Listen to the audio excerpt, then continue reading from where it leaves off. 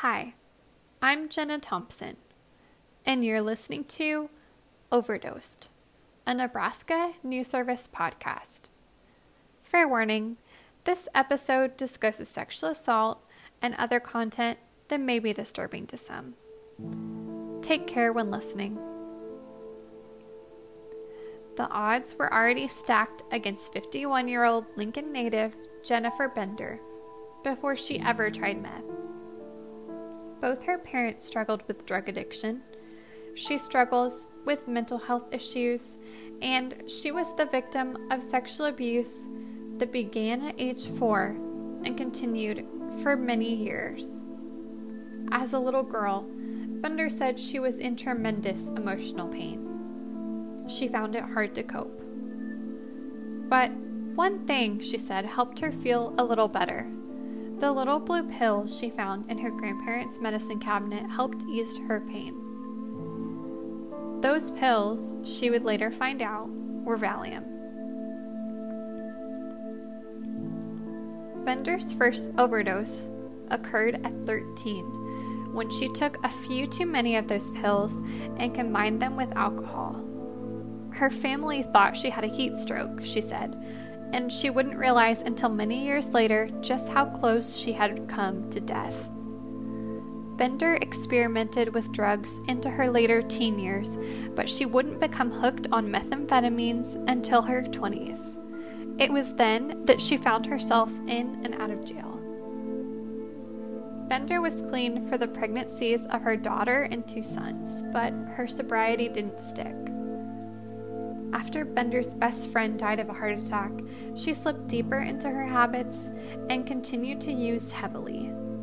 At 30, she was forced to relinquish the rights to her children.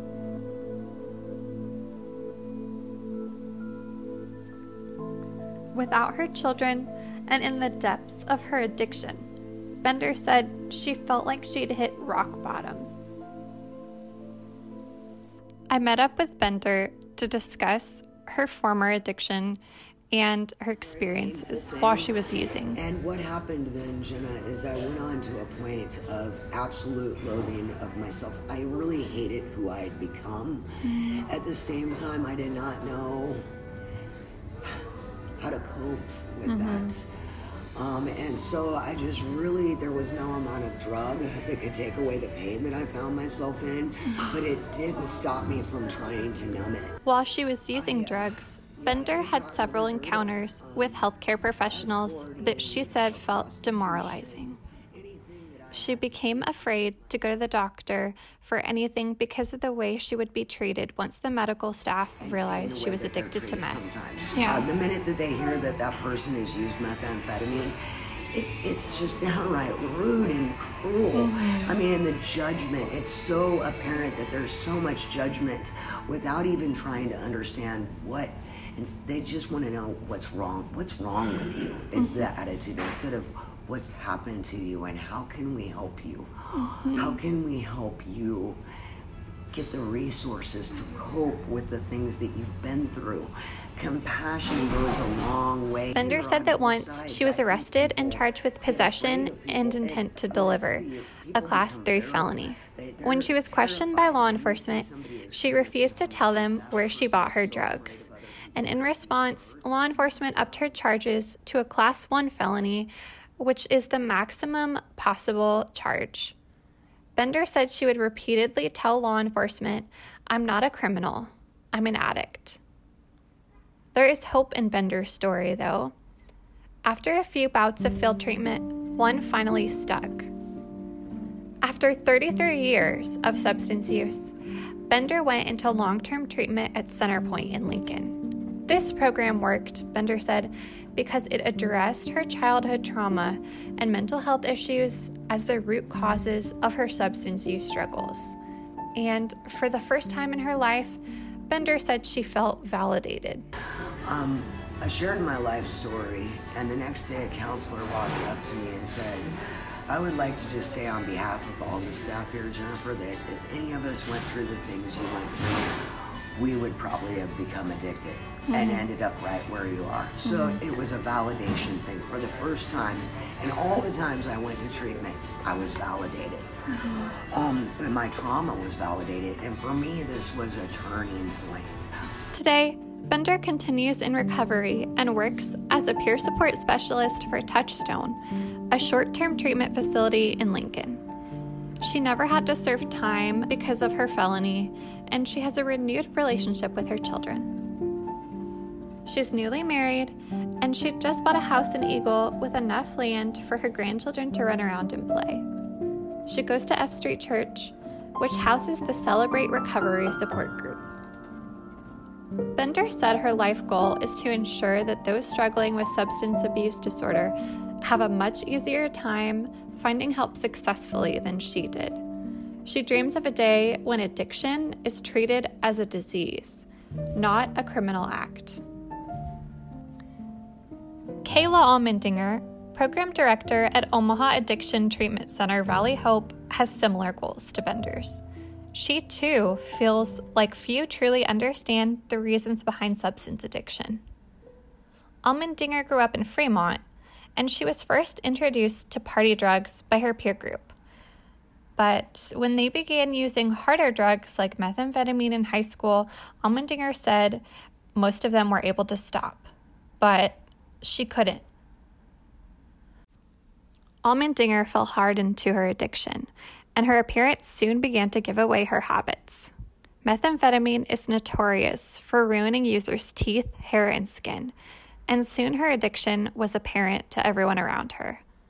She refused to go to the doctor because of how embarrassed she felt, Allmendinger said, and she noticed that other people around her began to treat her differently. Staff would often follow her around stores to make sure she wasn't shoplifting.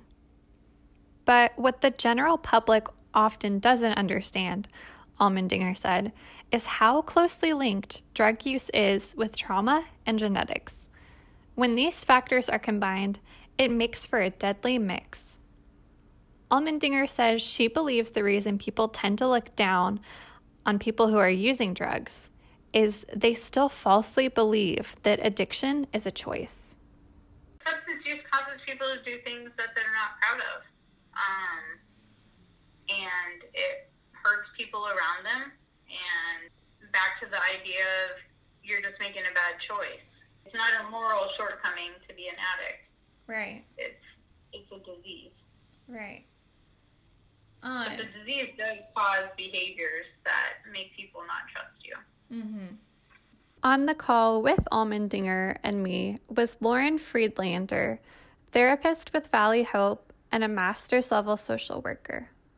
Friedlander is trained to treat the root cause of addiction, which involves confronting the reality that some people are wired to be unable to consume drugs and alcohol in moderation, whether or not they're substance users. Here's Friedlander. I believe that people can have this predisposition to have be more predisposed to extremes, if that makes sense. And people a lot of times are kind of an all or nothing. And individuals have experienced things in the past that are tough and maybe have gone unprocessed that haven't, honestly, for lack of better terms, haven't been dealt with.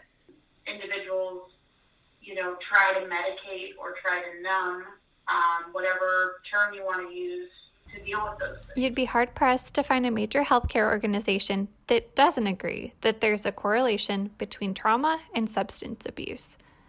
But estimated percentages of users who've experienced trauma range from 25% to 75%, according to a study by the National Child Traumatic Stress Network. It should also be noted that the definition of trauma varies from person to person. Mental health disorders also have a strong correlation, with the National Institute on Drug Abuse reporting that people with diagnosable mental health conditions are twice as likely to develop substance use disorder.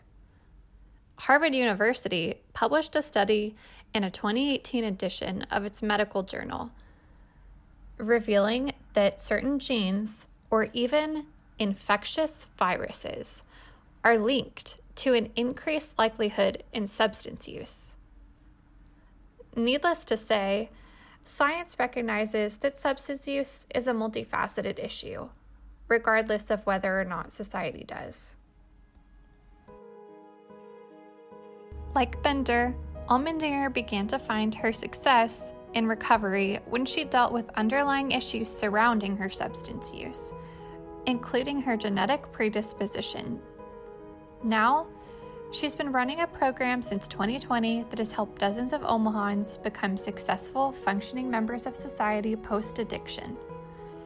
And while both have incredible success stories, there seemed to be a resoundingly similar criticism of the way the U.S. has dealt with the drug crisis. Shoving sick people into prisons helps no one, both women said. Both Allmendinger and Bender addressed how poorly substance users are often treated, even by strangers. And they said how we care for them makes all the difference in their decision to seek help. Bender recalled the moment she knew she wanted to attend F Street Church. The pastor's wife was sitting in the pews. Under one arm was a woman who had been using drugs, and under another was a man who had been drinking. It was then that Bender, still struggling with substance use, felt like she was home.